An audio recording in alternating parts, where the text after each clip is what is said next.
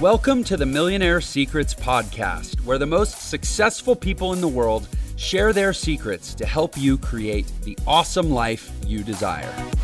Welcome to another episode of Millionaire Secrets. This is Jeff Lerner, your host. Always thrilled to be here with you.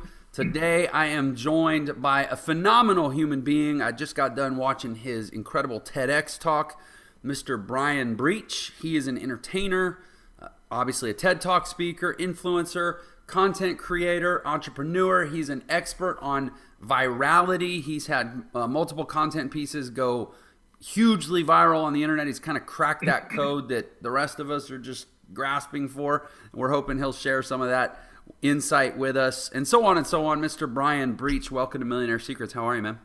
Thank you so much for having me. I appreciate it, man. Pleasure to be here today.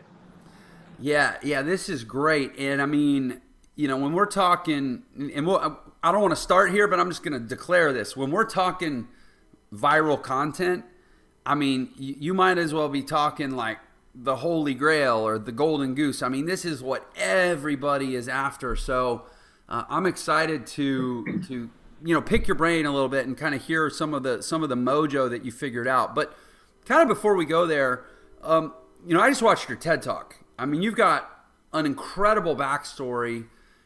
Maybe didn't feel incredible all the time you were living it, but in hindsight, it's incredible. I'm wondering if, how much you'd be willing to share just about like who you are and where you come from.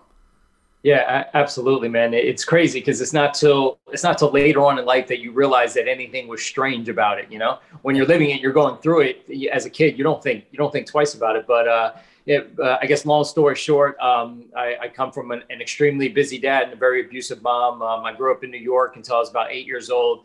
My mom was arrested on interstate trafficking charges. She was super abusive. I mean, I still have a fingernail in my face, or at least the marks from stuff that happened when I was a kid. During that period of time, she actually cheated on my dad with a house guest of our neighbor, and she inadvertently contracted HIV, didn't realize it. Time passed by. She divorced my dad, and somehow or another, I still have no idea to this day. I talked to my dad about it, but she got custody of us. She took us down to Florida, which she wasn't really allowed to do. We got down to Florida. She ends up meeting this guy named Jordan, which I really liked. He was kind of like a stepdad. They were together for years and years. He lived with us for years and years. And as my mom started getting sicker and sicker from the HIV and she ended up in the hospital, he was involved in some kind of drug deal apparently gone wrong over in Boca, and somebody ran him over with a car. He was airlifted to the hospital and he passed away. And I found out because when my mom was in the hospital, my grandmother comes up to me with a newspaper and she's like, "I need you to read this." And as I'm reading it, that's how I found out, that the guy who I basically loved was, passed away from some kind of deal gone wrong. Shortly after that, my mom passed away. My dad ends up getting custody. We moved to Pembroke Pines. He was super broke at the time. He just came over from New York. He had a decent paying job in New York at a printing company. Then when he came down here, he was doing door-to-door sales. He's sleeping in people's houses. He went from doing okay to being broke. He was sleeping on the floor in a 2-bedroom apartment that we had. And he ends up meeting my stepmom named Cynthia. Now, although me and Cynthia, we didn't have a real great relationship throughout the years, when I first moved into our house, within that first month or two, they found a huge seizure, a tumor behind her eye. She had a grand mal seizure. So I go from, my stepdad, quote unquote, passing, my mom passing, my stepmom just has a seizure. And then shortly after, I think it's like a year or two after, my dad ends up having a staph infection that the hospital gave him from a back surgery. So everybody was basically out of commission. He was out of work for 9 months. My stepmom was out of work for quite a long time. So I was a super independent kid, skateboarding, playing basketball. I was in the streets all day long. So I learned, in a sense, how to become super independent. I learned how to be a hustler. I mean, even from the day I came out of my mom's womb, I was a hustler. I was trying to sell baby milk to the other babies in the ward, So I was finding all kinds of ways to make money. I used to sell paper airplanes in school. I used to literally make bracelets all day in this aftercare. When my mom was at work, I'd sit in aftercare for hours till she came pick me up. I was like the last person there. I was making bracelets, selling them. So I was always trying to find a way to make money, trying to find ways to hustle and things like that. So yeah, that's pretty much the gist of it. And during my high school years, or not even high school, middle school, I started working my first job at 11. I worked in the service industry from 11, 12, 13, 14, 15. Actually, you know what? The first year that I didn't have a job in my entire life from the age of 11 was the age of 12. They wouldn't hire me. Then when I was 13, I started working as a dishwasher, and then I never stopped since. My last 9 to 5 was between 2004 to 2008. I was fired because I was doing music a lot during that period of time. Although I was going to get rehired within the company, but I got arrested twice in 2006, and that kind of screwed me over a little bit. And that forced me into the entrepreneurial world. And from 2008 on, I've never went back to a 9 to 5, and I was thrown to the wolves. Couldn't even get a 9 to 5 at that time.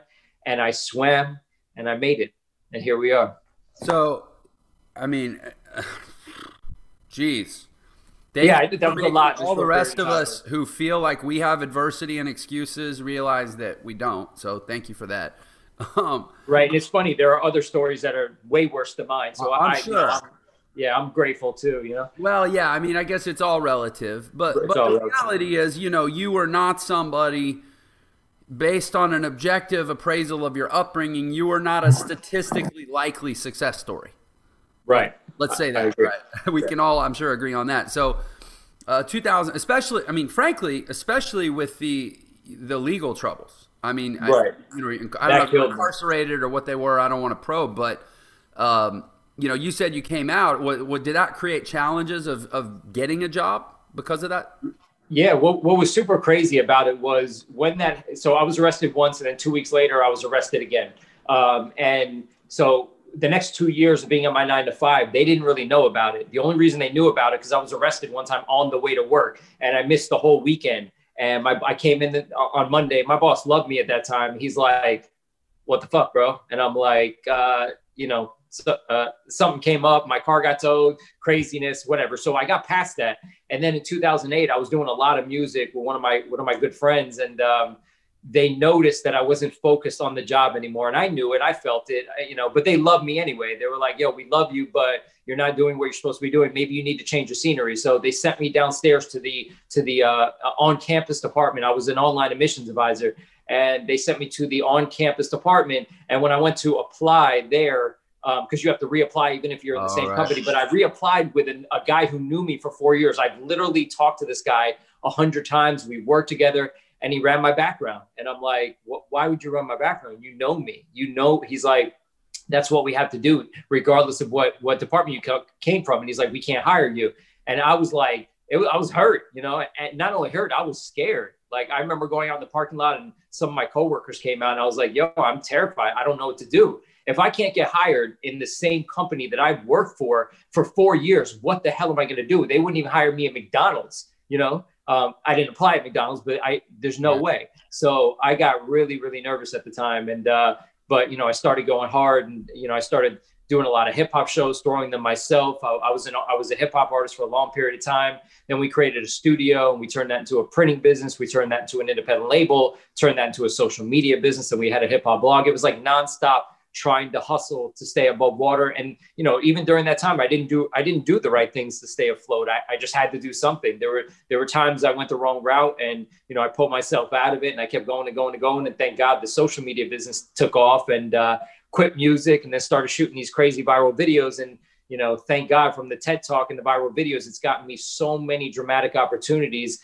in the last 2 years. And I've just been nonstop, and I've been loving it. Let's pull that apart a little bit. So it sounds like your real entrepreneurial journey. I mean, I would say in some way you've been an entrepreneur forever, because it's all about adaptation and survival and figuring it out and strategizing and all that. But in terms of business, 2008, and by the way, in hindsight, was it a good thing or a bad thing that employment was removed as an option?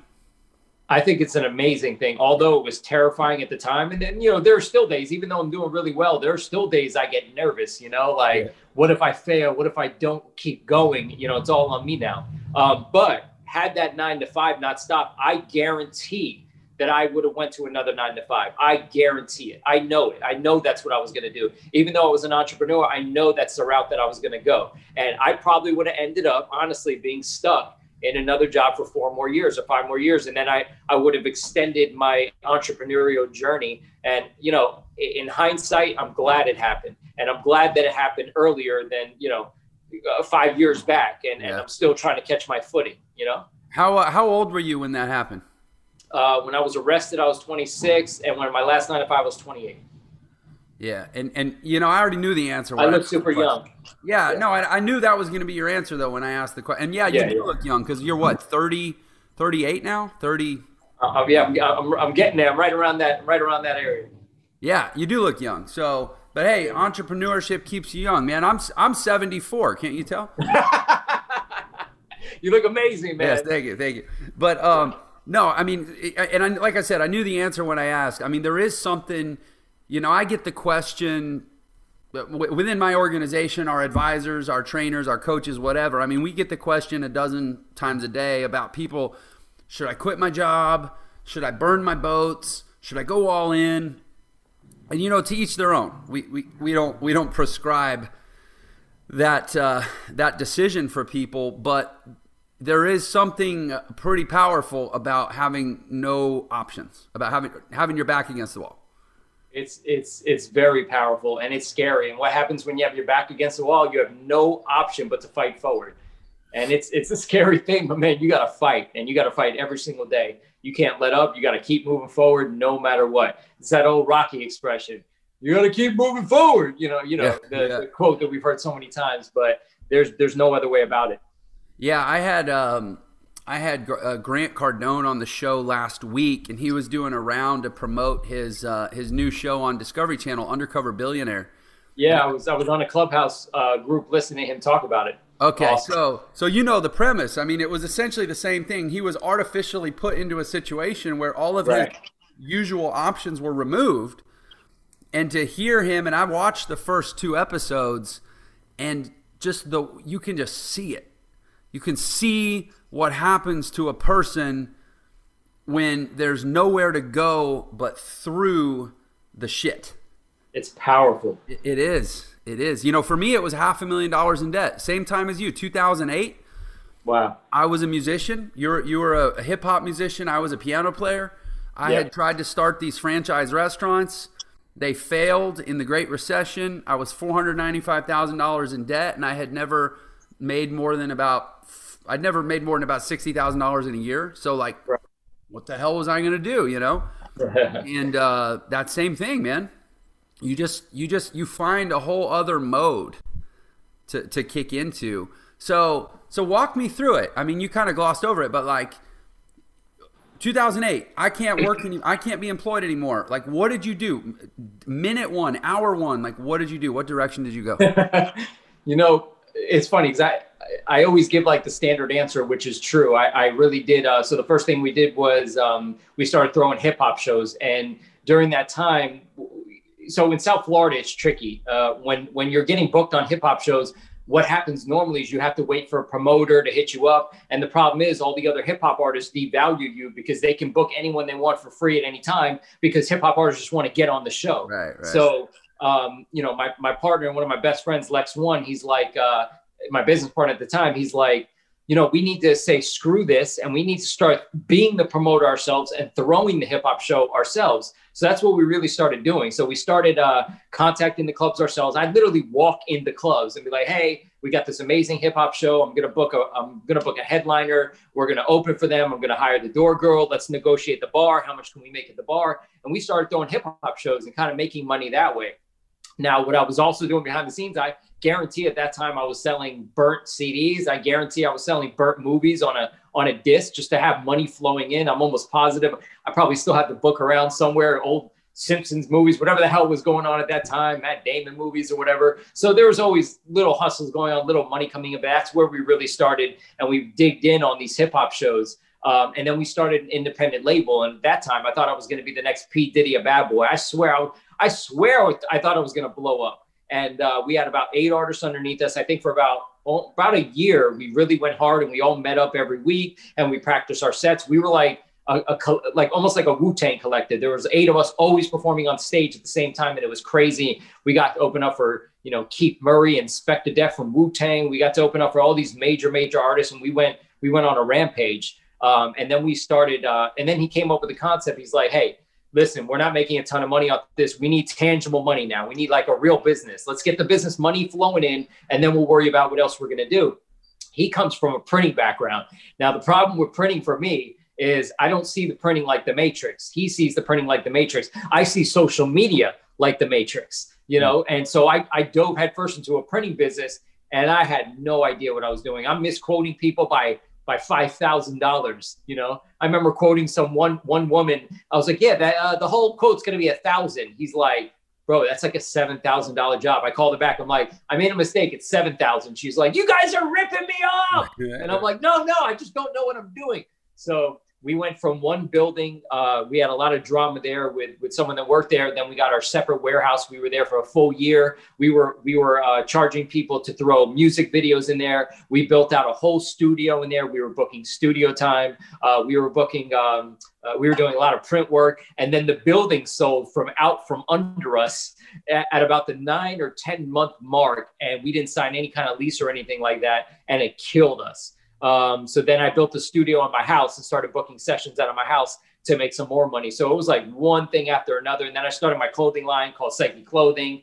I was doing okay with online sales there. And lo and behold, the social media business came into effect because of the fact that when we were building the label, we were learning how to grow social media for all our artists. So because we were learning how to grow social media through our artists, we were able to kind of convert that into a social media business that I started taking on tons of clients, growing their social media. I mean, I probably had like, I don't know, 50, 70 at a time, just growing social media and stuff like that. Now I've narrowed it down to doing more content management and still growing some social medias. But yeah, the social media business really is what held me up towards the end of all this craziness.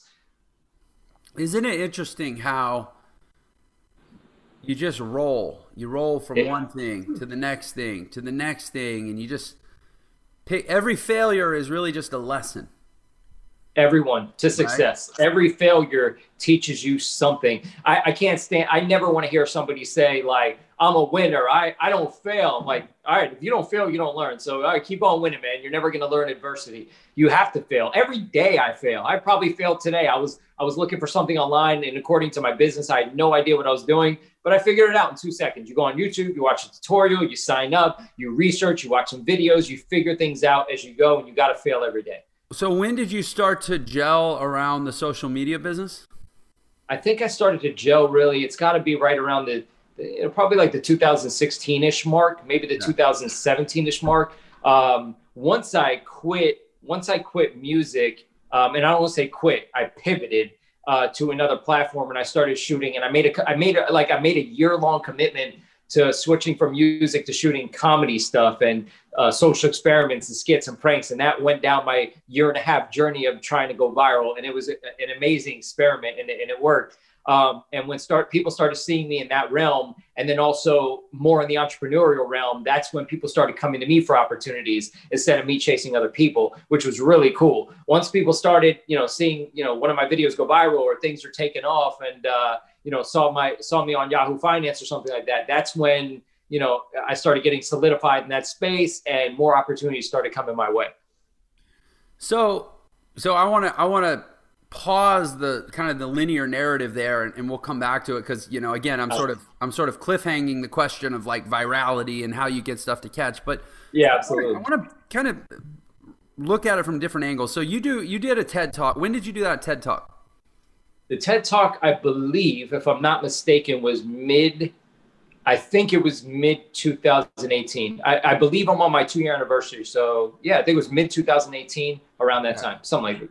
And so I'm guessing, and I've seen some clues that suggest this, but I want to confirm it. Like, do you talk a lot and work a lot with like younger people that are kind of trying to find their direction in life? Yeah, I mean, sometimes some of the people that I was working with in social media for a long period of time. I mean, I work with everybody. I mean, my business partner now runs the social media for one of the biggest shoe companies in Miami called Shoe Gallery. I mean, I've ran Instagram accounts for politicians. I've ran Instagram accounts for yoga companies, artists, singers, models, business people. I'm running the social media. I'm doing all the content management, social media for a publicly traded company now called the Movie Studio. I'm also in charge of their influencer campaign. So I don't want to say it was necessarily all young people, although I do get a ton of questions by young people every day. I meant more like with your speaking and your influencing type of work. A lot of like almost more mentorship kind of stuff. Oh, yeah. Okay, so what's cool is after I did the TED Talk, and the title of the TED Talk was How to Survive Without a Job Through Failure. Right. The reason that was a good topic for me, because I learned how to survive without a job through failure. Then when I went viral, I was asked to speak. And this is the one craziest thing. I never thought in a million years, the one thing that came to fruition from going viral was people would ask me to speak about how to go viral around the country. Never in 1,000 years did I think that's what would amount to it. So when I started speaking around the country, and I spoke in the Hamptons and LA and Puerto Rico. Yes, there's a lot more younger people in the crowd. Absolutely. And, those are the people I talk to most of the time. Those are the people I was connecting with, even some of the after events and stuff like that. Yeah, they're mostly, there's 26-year-olds, there's 32-year-olds. I've seen 50-year-olds. They're all over the place, but it's a lot of younger people I like to mentor, especially my DMs. It's always younger people. Yeah. And I'm spending hours sometimes, helping people and trying to guide people the best I can. Yeah, I mean, because I'm in the same boat. I put out all this content about education and challenges in the educational system, and different ways of doing business and alternatives to having a traditional job. And literally, even like 20 minutes before we hopped on for an interview, I was cleaning out my Instagram DMs, and it's 18-year-old girl. I mean, there's one girl, 18-year-old girl. Her mom got sick. She had to drop out of college. She's already, and I don't know how she racked up $78,000 in student loans in her first year of college, but it's in her mom's name, and now she's got to go help her mom. But half the reason she's got to help her mom is because her mom's on the hook for all her student loans, but she couldn't finish college, so they weren't even. And like, that's just one example. I mean, I get a dozen of these a day, right? And people just asking about there's and I'm curious if you feel this too. There's like this just massive sense in the world that like almost, you mentioned the Matrix, almost like the Matrix, like the Matrix is tricking us. Like school, get a job, get a career, get a 401k, retire. Like young people are smart. Yeah. And they know that's kind of like a bogus promise. Right. And so I'm curious what you tell people. How do you counsel young people? And I'm asking selfishly because I want to give them better advice. Right. I get that question a lot too. I get that question, should I go to college? And it's really a tricky answer, because the scary part is, I don't have a degree, it's scary for me to guide someone away from that direction, Right. So what if, I'll tell people, listen, you need to make your own decisions. I'm not going to have a parent come after me with a shotgun because I encourage the kid not to go to school. But what I do tell people is that, look, man, like, we're living in the day and age of social media. People have cracked the code.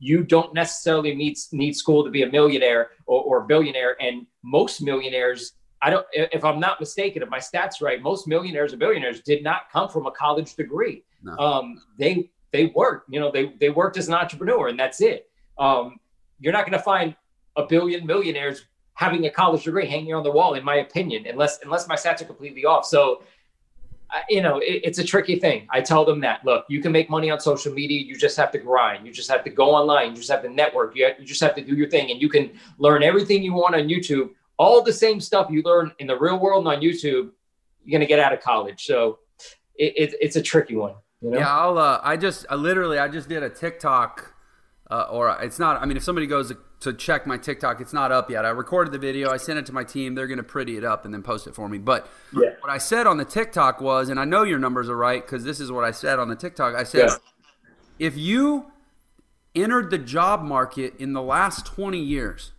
your odds of retiring someday with $1 million, which is not that much money. I mean, if you want to have a nice retirement, you need more than $1 million. Right. Your odds of retiring with $1 million if you entered the job market in the last 20 years are about the same as the odds of any given NFL kickoff being returned for a touchdown. This low odds. Which is about 1 in 135. Wow. So I'm surprised you know that exact stat. That's amazing. Yeah, well, I mean, I'm like you. Like, this is my world. I research this stuff, right? Right. No, it's not. And I'm curious. Yeah, that's why I wanted to get your input on kind of how you steer young people, because I mean, yeah, we both know that there's a certain amount of security in employment, college and job, but it's security for what? Right. Security for mediocrity? Right. Security for just enough to survive? It's not security for like a really vibrant, wonderful outcome. Like Right. you said, the vibrant, wonderful outcomes. I mean, when I was in my early 20s playing piano in rich people's houses, playing private parties, and I asked every single one of those patrons, or, I guess, the people that hired me, patrons, I don't know if that's the right word. I would ask them, like, dude, how'd you do it? What was your and they all own businesses. Right. Maybe they went to college, but that's not what got them their success. Right. So yeah, I was curious kind of how you advise people. So yeah, and you know a lot more than me about how to actually turn social media energy into business. I use social media as kind of an adjunct marketing strategy for my core business, but mostly I make money online by running a lot of paid ads. Right. So I would love if you could illuminate for myself and the audience, like, how does somebody actually turn social media by itself into a monetary windfall? Yeah, it's crazy, because how it happened for me was super different than it happens for a lot of other people. Are you familiar with Dogface? No, I'm not. That's the guy who went extremely viral recently for drinking the cranberry juice, skateboarding down. Oh yeah. Well, they're listening to the Stevie Nicks song or whatever. Yeah, the Stevie Nicks song, right? Well, he monetized from what I understand, he monetized a lot on his video views, because it went extremely bizarrely viral. I mean, he's still probably making tons of money off YouTube and things like that. I monetize in a different way. I monetize through opportunity, and this is what I mean by that. So I'm not sure if you're familiar with the actual video that went viral, but I was standing in front of a Target dressed as a homeless guy, and basically anybody that walked in thinking I was homeless during Christmas that was walking into Target, they gave me $1 or 50 cents or so and so forth. I stopped them as they gave me money. I was like, listen, I want to thank you for giving me this $1. And in return, I want to give you $100 bill so you can go shop. And people are like, what the hell's going on here? Like they're not expecting a homeless guy to give them money. And I ended up giving out like $500 that day. And I got such amazing reactions, people hugging me, crying. Some guy said it was such a life lesson for his kid. It was amazing. And then it got picked up by Channel 7. And once they ran the story, it was nonstop for weeks. I got calls from Fox, CNN, MSNBC, ABC, Yahoo, Inside Edition. I mean, it was bananas. I've never experienced like that anything in my life. I was calling my friend. I'm like, CNN just called me today. He's like, keep going. I was like, bro, I'm on 9 o'clock news on Fox right now. My cousin sent it anyway. So when that happened, I thought in my head, and I've heard about so many people going viral. Now, that situation, thank God it was a positive video, and I did end up raising money for at-risk youth after that. So I did something positive with it. But, although I did something positive with it, I still wanted to keep the momentum going, because you only got one chance at a major viral video like that goes international. I mean, I got messages from Russia, Greece, Hawaii. So I thought to myself, how in the hell am I going to top one of the biggest viral videos I've ever done? So I remember I sat down and I wrote a strategy that I'm going to keep going harder and going bigger. And I did. And I kept doing some crazy stuff. Now, during that period of time, a lot of managers, or quote unquote managers, tried to hit me up to manage me. I had one guy was trying to get me on the Ellen show. Another guy, he's like, we got to pounce now. We got to do something now. We got to keep this ball rolling so you can make money. So that was my mindset at the time. Let's keep the virality going. Let's see how we can leverage this. I've been on every news station in the country. If I get on Ellen, I'm done. I made it. Life is grand if I get on Ellen. So that didn't amount to that. But after all these shady managers, I started getting annoyed. So I thought to myself, how am I going to find a manager? Because for some reason, I've always done things myself. And I'm a prideful person. I don't like asking people for things. And that's been a big problem in my life. But I was like, you know what? It's time for me to stop doing everything. I need somebody to help me. So I thought of the most viral way possible to try to find a manager. So I actually put up a billboard in Fort Lauderdale over I-95 with my face on a naked body. It was the Don Bailey carpet guy body, if you're familiar with Miami at all. And I'm laying down like this, half naked on a billboard. And it says, I'm looking for a non-shady manager, but I've been coming up bare, quote unquote bare, because I was naked. And then I put my Instagram on the billboard. within 5 minutes, my DMs blew the hell up. It was nuts. I'm still getting opportunities from this day to a year and a half ago off that billboard. And what ended up happening with that billboard, not only did I put up the billboard, then I wanted to come up with a concept to maximize the exposure on the billboard. So we ended up protesting my own billboard, and I dressed in character as this cowboy guy. And I've got a bunch of actors out there. And we protested the billboard on the street corner in front of traffic, going ape shit. I'm throwing shoes at it. I'm screaming at it. And so I used that, and I kind of got the buzz going a little bit more online. And then I ended up finding a PR guy, and I was like, look, you're not a manager. And I interviewed with a bunch of managers, or I interviewed them. None of them was the right fit. I wasn't feeling comfortable with any of them. I ended up going with a PR guy. So I learned the PR side of things. He didn't do that much for me. So the monetization, long story short, came from opportunities that I was getting during that time.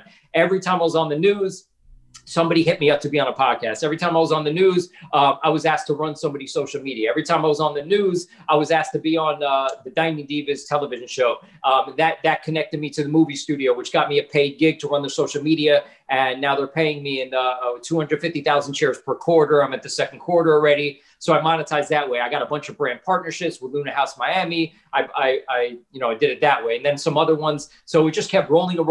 Then I got paid speaking gigs. So I got to speak in LA. I got to speak in the Hamptons. I got to speak in Puerto Rico. So I used that to leverage all these things. So it's not that I got money from the views, because people always ask me, how many millions of views did you get? The problem with it was it went on the news everywhere and in other countries. It's very hard to monetize. It's very hard to pinpoint a number, because it was on thousands of local news stations and then major news stations, in prime time. So there's no, I could try to find the views all over the internet. It'll take me a year. But so it was a little different way that I went viral. And then I did something at the Heat game where I dropped the ring in front of 20,000 people, and that made the news. They came to my house the next day, and it was bizarre. So I kept trying to go bigger and bigger and bigger, and I kept doing it. And for a year and a half, I'm still on a roll, and I'm still getting opportunities. I mean, even being on your podcast today pretty much stemmed off that from a year and a half ago.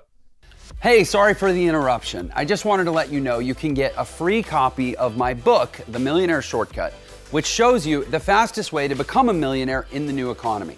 And there's a special link just for this episode in the description. So thanks for tuning in, and I hope you enjoy the rest of the episode. Yeah, so it's really interesting, and I have 4 kids, 2 teenage boys. Wow. All their friends. I coach their basketball team. Like I have a lot of interaction with teenagers, right?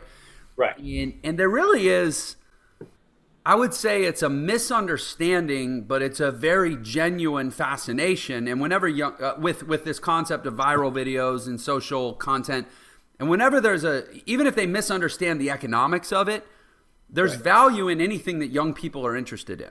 I mean, that's the most very true. That's the most. You see what young people are into, you're going to find the next trend. Yeah, and that's what marketers are always trying to get into, is that consciousness of young people. So I'm trying to really quantify and pinpoint like where and how the value exists really, and from a kind of a sustainable basis.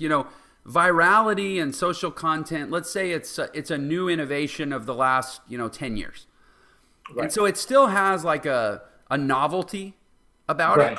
And I'm curious your thought on how much of it is that there's really like an intrinsic, just an intrinsic value that is a real currency that'll last over long periods of time, and how much of it is just sort of a fascination with this shiny new thing that certain people seem to know how to do. For example, like 20 years from now, if somebody makes a viral video, are we going to care as much as we do now when it's not a new thing? Because I'm curious. That's a great question. I mean, I feel like virality is gonna be around for quite a while. I think that you can't just go viral for anything and expect it to be super beneficial to you. If you throw up in someone's face on a party, you're going to go viral if someone films it. That's guaranteed. If you get punched in the face by someone and you get sent to this website called WorldStar, you're definitely going to go viral. But those things aren't always going to translate into opportunity unless you figure it out. I was on a Clubhouse room last night with a guy. He was a musician. He's verified on Instagram like I am. And he's like, I had a viral video, but I don't know how to continue with it. I don't know what to do. And just me, I don't want to say lucky because it was a strategy. I really strategized my year out. I really strategized a full year and wrote on a whiteboard, you're going to go viral, or you're going to pivot out of the next thing. Now in 20 years, I guarantee it's going to be a lot easier to go viral. I guarantee somebody's going to create some kind of app where you just post a video, it's going viral, it's going to have views on it. So maybe the novelty at that point will wear off, but you got to ride the wave in the right way as it's happening or at this particular moment. But if you go viral, again, you can't just stop. I didn't stop.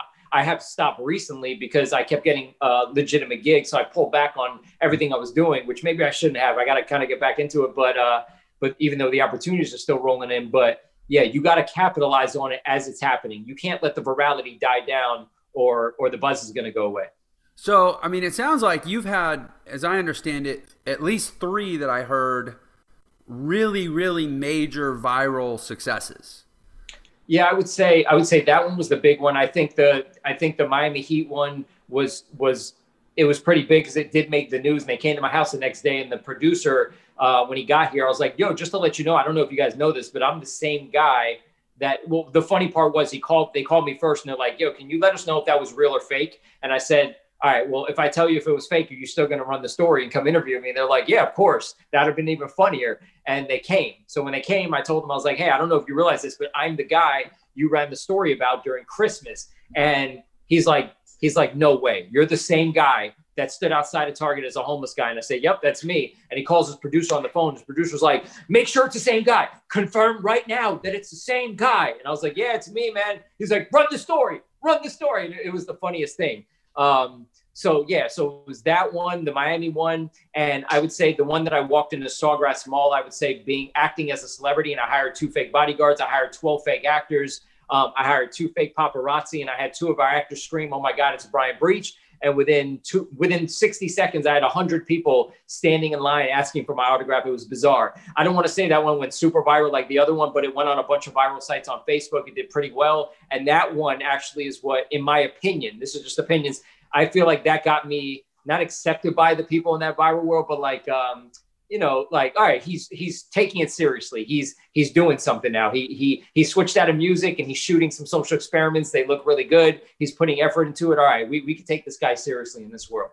So then, I mean, most people, it almost happens by accident and it's a one-off. It's not an intentional strategy. Yeah.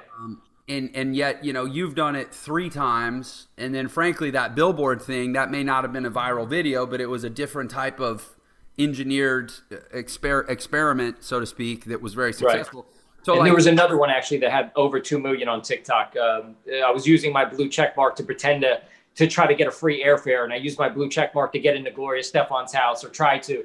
Anyway, that's another one as well. Okay. So, I mean, the point is you've kind of formalized, I mean, to the extent you can, either you have some sort of really good innate instinct or you have a method for creating these things. Which one is it? Is it just like you're smart but you can't explain it, or have you figured out a formula? It's a mixture. It's a mixture of both. It's a mixture of not stopping, keep going, and strategizing and things like that. But the one that went viral for me was the one that I didn't plan. So it's bizarre. But when I teach people about how to go viral, and it's tricky with that too. When I'm speaking about how to go viral, I tell people when I first start, I'm like, hey, I can't guarantee anyone's going to go viral, but I can give you tips and tricks on how to maximize your views. And you start with something simple, very simple, like the caption of the video. Let's just start very simple. The caption of the video. One time I posted, I posted a picture of myself. Hey, what's up, everyone? I'm at the beach. Yeah, I get 10, 20 comments. But if I write something simple, like in question format, like, hey, I'm at the beach. What's everybody doing today? Something so small will increase the comments underneath the video. And by increasing the comments underneath the video, it'll boost you up in the algorithms. It'll give you a chance to possibly go viral. Now, let's really take it a step further here, right? Now, what I like to tell people to do when creating and strategizing a viral video is to put Easter eggs in your videos. And this is the key. Put Easter eggs in your videos. And what I mean by Easter eggs are things in your videos that are going to purposely spark comment. Don't just shoot a video and hope comments are going to roll in. put things in the video, and more than one, put 8 sometimes, that are going to spark comments. Now, the one example I've been using is like, everybody wants to go viral, even real estate agents. Now, whether you think it's a good example or not, I'll use this one. So let's say you're a real estate agent and you want to make this crazy video about this mansion that you're selling, and you want it to go viral just so you can sell the damn house, right? And let's say, for example, you're showing the house. You're like, oh, we got this huge mansion, and somebody is walking their dog in the background, and the dog takes a crap in your video. The dog takes a crap right in your video. Now, that's not professional, right? I don't think it's professional. But you know what? I would advise that real estate agent, after he watched it back, to leave the dog shitting in the background, because what's going to happen is you're going to get about 3,000 comments like, did anyone see that? Yo, a dog just crapped in the background of your video, man. And that's going to create comments to boost you up in the algorithms. Now, if you keep going a step further, let's say a dog was crapping in the background and then you have a stain on your tie. Now you're going to get, and you don't edit it out. You leave everything in, and now you have a stain on your tie and the dog crapping in the background. So now you're going to have the people that caught the dog, but didn't see the stain. And then the people that saw the stain didn't catch the dog. Then they're going to start arguing, conversing in the comments, and that's going to blow into a whole nother thing. Now that's accidental, right? Now, what if you don't do it accidentally? What if you purposely plant these things in all your videos? What if you purposely have somebody throw a football in front of your face and you don't even flinch, and your audience is like, yo, did anyone see that? I think a football just went in front of his face. He didn't even move. He didn't say one word. And what if they start arguing in the comments and they start going, it starts moving up in the algorithms. It gets on the For You page. It gets on the Explore page and all that stuff. Those are the keys to making a video go up in the algorithms. Now, what I like to call this, and especially if you put controversy, and when I say controversy, I don't mean racism. I don't mean stupid controversy. I mean little subtle controversies. Now, I call it the Britney Spears or the Tekashi 6ix9ine effect. Remember when Britney Spears supposedly went crazy and she shaved her head and the whole world was going nuts? Right. Well, what happened was she got so much hate for so long that I even thought she was going to kill herself. Like, it was that bad.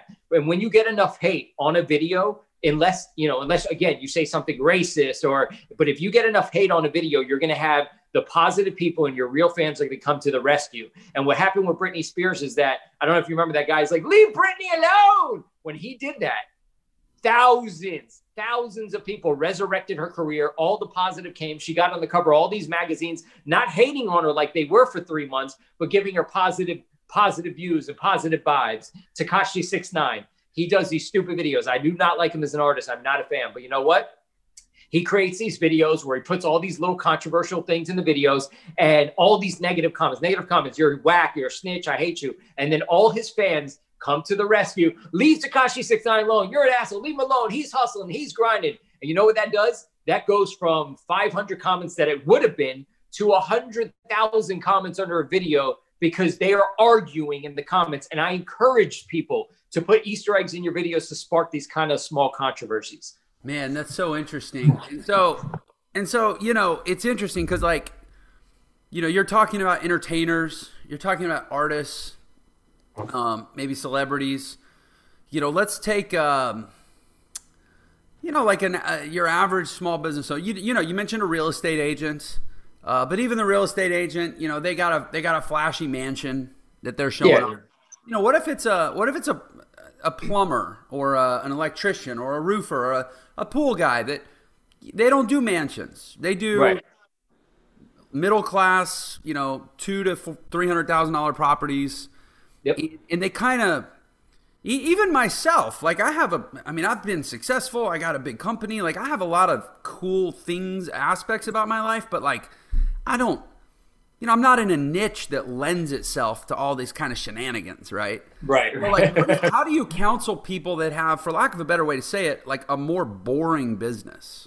Yeah, but what's funny? You just nailed it, actually. Believe it or not, and people don't realize this, but those boring businesses are a niche. They really are. So let's say, for example, TikTok is the best place to go viral right now. A plumber is perfect for TikTok. And believe it or not, people love seeing the behind the scenes of a business. So if you're a plumber, for example, I wouldn't just say, hi, I'm John the plumber, about to go fix this house. I would get in there with the camera. I would show the leaks. I would show the water dripping on my face. I would show every behind the scenes. I would show the struggles. I would show my butt crack. I would show getting under that sink and doing my thing. I would show the entire process on what it takes to fix a pipe. I would walk into someone's house that just called me and it's like, hey man, I got a huge leak. I would show the leak drip. I would show the shit dripping down from the first floor, from the second floor down. I would show it all, and the grind and how hard I work and what it is. And believe it or not, you're going to get hundreds of thousands of people that want to see that. People have problems with the plumbing every single day. So imagine John the plumber comes on TikTok and he's giving people tricks and tips in order to fix their home plumbing. And he spends an hour a day literally saying, all right, guys, if you have a leak in your dishwasher, I mean, I had problems with my dishwasher. I wish there was a plumber that I can go to his TikTok and learn how to fix this damn dishwasher because I couldn't figure it out. So I would show the behind the scenes of his real jobs, his hard jobs. I would even jokingly throw things in the video. I would bring a comedic aspect to it. You know, I would turn on the faucet, have water spray me in the face, and be like, just kidding. You know, I would do all sorts of little things, throw in the comedic aspect. I would do an hour a day of teaching people how to fix stuff around their house, and I guarantee that man is going to find an audience.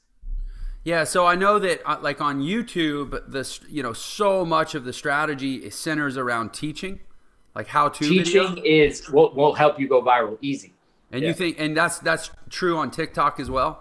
Oh, so true, man. People think that TikTok is about 15-year-old girls dancing. Although there's that element. Yeah, I understand that. But there's so many educational TikTokers out there, and those people blow up. Who was I on? I was on I was on a Clubhouse call with his name is AJ. I don't remember his page name, but he does pressure washing. And this guy's he's collabing with TikTok now. He went to the TikTok offices. His videos are going viral every time because it is so soothing to watch a pressure washer wash away the dirt. And it's just so amazing. And he shows the behind the scenes process and he talks about it. And he's beyond more viral than I am. I mean, I had a couple great videos go viral and I'm leveraging the opportunity and pull back from that space. Every one of his videos hitting 1 million or some odd views, I believe. So, you know, if you get into that space, educational space is amazing on that platform. Yeah, pressure washing has that like almost like a Dr. Pimple Popper effect where it's just like, it's like so relieving when it happens, you know? It is, man. And you know, how many homeowners do we have in the country? You know how many people are buying houses right now? You probably know, millions. Where I was trying to buy an investment property. I couldn't even buy one for 6 months because there was lines out of the door at some of these open houses I was trying to buy.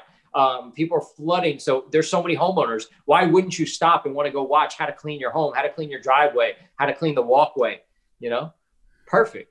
Yeah, man, it's just so crazy. It's such a crazy world. And I want to say on a personal note, thank you. And I'm going to confess something that I suspect a lot of people will resonate with, which is I have had people for a year telling me that I need to get my act together and I need to get on TikTok and I need to embrace this trend and I need to lean into this, and I resist it because I'm so used to almost like a deservability issue, I think, where it's like I want to win on merit.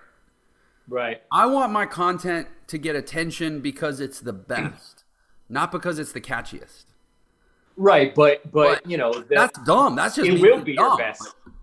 Yeah, I mean, I believe if you put out the content, it will be on merit because you are who you are and you built this great empire. And you know, you're just throwing a little pizzazz in there in order to move the video along, but it's still you, it's still your content, it's still your thoughts, it's still your views, and people are going to love you for you, but you're just making the transitions nice. The edits are nice. You're throwing beautiful text over your video. You're making it a little more flashy, but it's you. You're just throwing the little things out there to catch the attention of the listener. And once you get the listener's attention, you're going to grow your audience.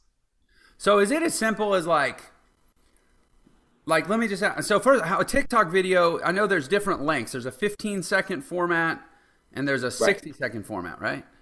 Correct. So if I just and Reels too. You have IG Reels now too, yeah. Yeah, and IG Reels. So if I just said like, you know, I mean, I was going to make something up here. If I was like, you know, your teacher didn't lie to you. They just didn't know any better. When they told you, study hard, go to college, get a job, have a nice life, that's what they were taught, but it wasn't real. That's just not how the world works anymore. Did you know that, in fact, if you entered the job market in the last 20 years, you have about a 130 chance of retiring with enough money to even have a reasonable quality of life? Why don't you look at becoming an entrepreneur and blah, blah, you know, just like something like that, right? Perfect. And that's it. I just say that for 30 seconds or 40 seconds, and then just put it in the TikTok platform, and you overlay some graphics, and like, that's it. You're good. To be honest with you, what you just said right there, and the way you're about to approach it on TikTok will probably right now go more viral than I have been, because I pulled back from TikTok. And the reason being is this: you have short form content, right? What I do, or what I was doing, I'm shooting these elaborate skits, and it's taking me days to edit it. It's a pain in the ass, and I love it, but it's such a pain, and it's a process, and I got to pay my videographers. And it's with you sit in front of a camera, you tell an audience that of entrepreneurs, you'll have that little controversy, but degrees are great still. And then you have the other people that shut up about your degrees. We don't need degrees no more. And then you're going to have some more than degree people in there. And if you could just take 30 seconds out of your day to say exactly what you just said, you could literally, go back on this podcast, cut that part out and post it, and do another one the next day, and teach people about entrepreneurship. And you just keep posting one a day, they're going to catch, man. They're going to catch like wildfire. What about the calls to action? So like, as I end that, and by the way, I'm literally going to do it like as soon as we're done, just because I'm excited. The calls to action. So if I end and I just say something like, entrepreneurs, we set our own schedule, we determine our own worth, and we get to stop working when we're done, not when the boss tells us we can go home. Right. That's why I started Entre Institute 2 years ago, to teach you how to have the same life that I do. And then period? Or is it okay? Is it format acceptable to say, so go ahead and click the link or click the YouTube link in my bio to learn more about how to join Entre Institute? Or is that kind of like too much? I've heard different things about, I believe a call to action is important, especially if you're directing people to YouTube. It's good to grow an audience there and then bring them out of that platform, because you never know what platform is going to go under one day. Everybody thought TikTok was going to go under when the whole Trump thing happened, but it stayed afloat. But what if TikTok did go under? You gotta move into another place. So yes, call to actions are super important. I wouldn't sell on every video. I would go live as well sometimes. And in the lives, I would do a little more selling. Hey, you guys see my videos, man, be an entrepreneur right now, go live. And I heard, I haven't used TikTok as much as I have, but when you go live on there, you'll start rolling an audience real quick, especially people that want to find out, that want to be an entrepreneur, because there's so much money to be made as an entrepreneur. So yes, call to actions are super important. I wouldn't sell on every single video. I would throw it out there, maybe put it in your bio, to do this, click this, go to my Instagram, put it in your Instagram, in your bio, direct people to your YouTube. But yeah. But it's pretty soft to just say, I've got over 500 free training videos on my YouTube. If you want to learn more, go check it out. Oh yeah, perfect, man. That's perfect. That's your call to action. You think that would be that like that? You think that would be a reasonable coda to every video, because it's not really like a hard pitch or anything? I think so. I think it should be all right. And you know what? You could experiment too. If you feel like if you see those videos are only getting 5,000 views, and the ones without it are getting 50,000 views, play with it a little bit. Play with the wording. Play with the style of the video. Yeah, dude. Yeah. Thank you, man. This is incredible. I just have so much respect. Like, I'm a very, very smart marketer and advertiser, but this world has seemed so inscrutable to me, and you have articulated it in a way that makes it feel so much more accessible than I've heard it before. So I really respect what you do, and congratulations on all your success, man. Thank you so much. And it's funny, so just something you said before, that you were hesitant to get on these platforms. When Instagram came out, my friend said, get on Instagram right now. And I said, nope. I was like, I can't do it, man. I'm on too many, man. I got Twitter, I got Facebook, I got LinkedIn. I can't, man. He's like, trust me, get on Instagram. And I was hesitant. I remember, I'm almost positive that weeks went by. I got on Instagram, started posting garbage, this and that and the other. Music popped off, finally got verified, changed my life, man. Changed every dollar that I make almost is off Instagram. It's crazy. Huh. Yeah. Man, well, that's inspiring. I suspect this is going to be one of my most popular interviews, because it's just such a sexy subject, Yeah. Social media and virality. So. You just finished this episode of the Millionaire Secrets podcast. Thanks for listening. If you enjoyed the show, please like and share this episode, and do leave us a review. Let us know how we impacted you today. Your next step toward creating your awesome life is to join me and thousands of others in the Entre Nation community, where you'll receive free training, networking with other awesome life seekers, access to live events, discounts, merchandise, and other awesome perks. head over to www.entrenation.com. That is www.entrenation.com and join us today. And of course, do please follow me on social media. I can be found on all the major social networks at Jeff Lerner Official. Thank you again for listening, and please go be awesome.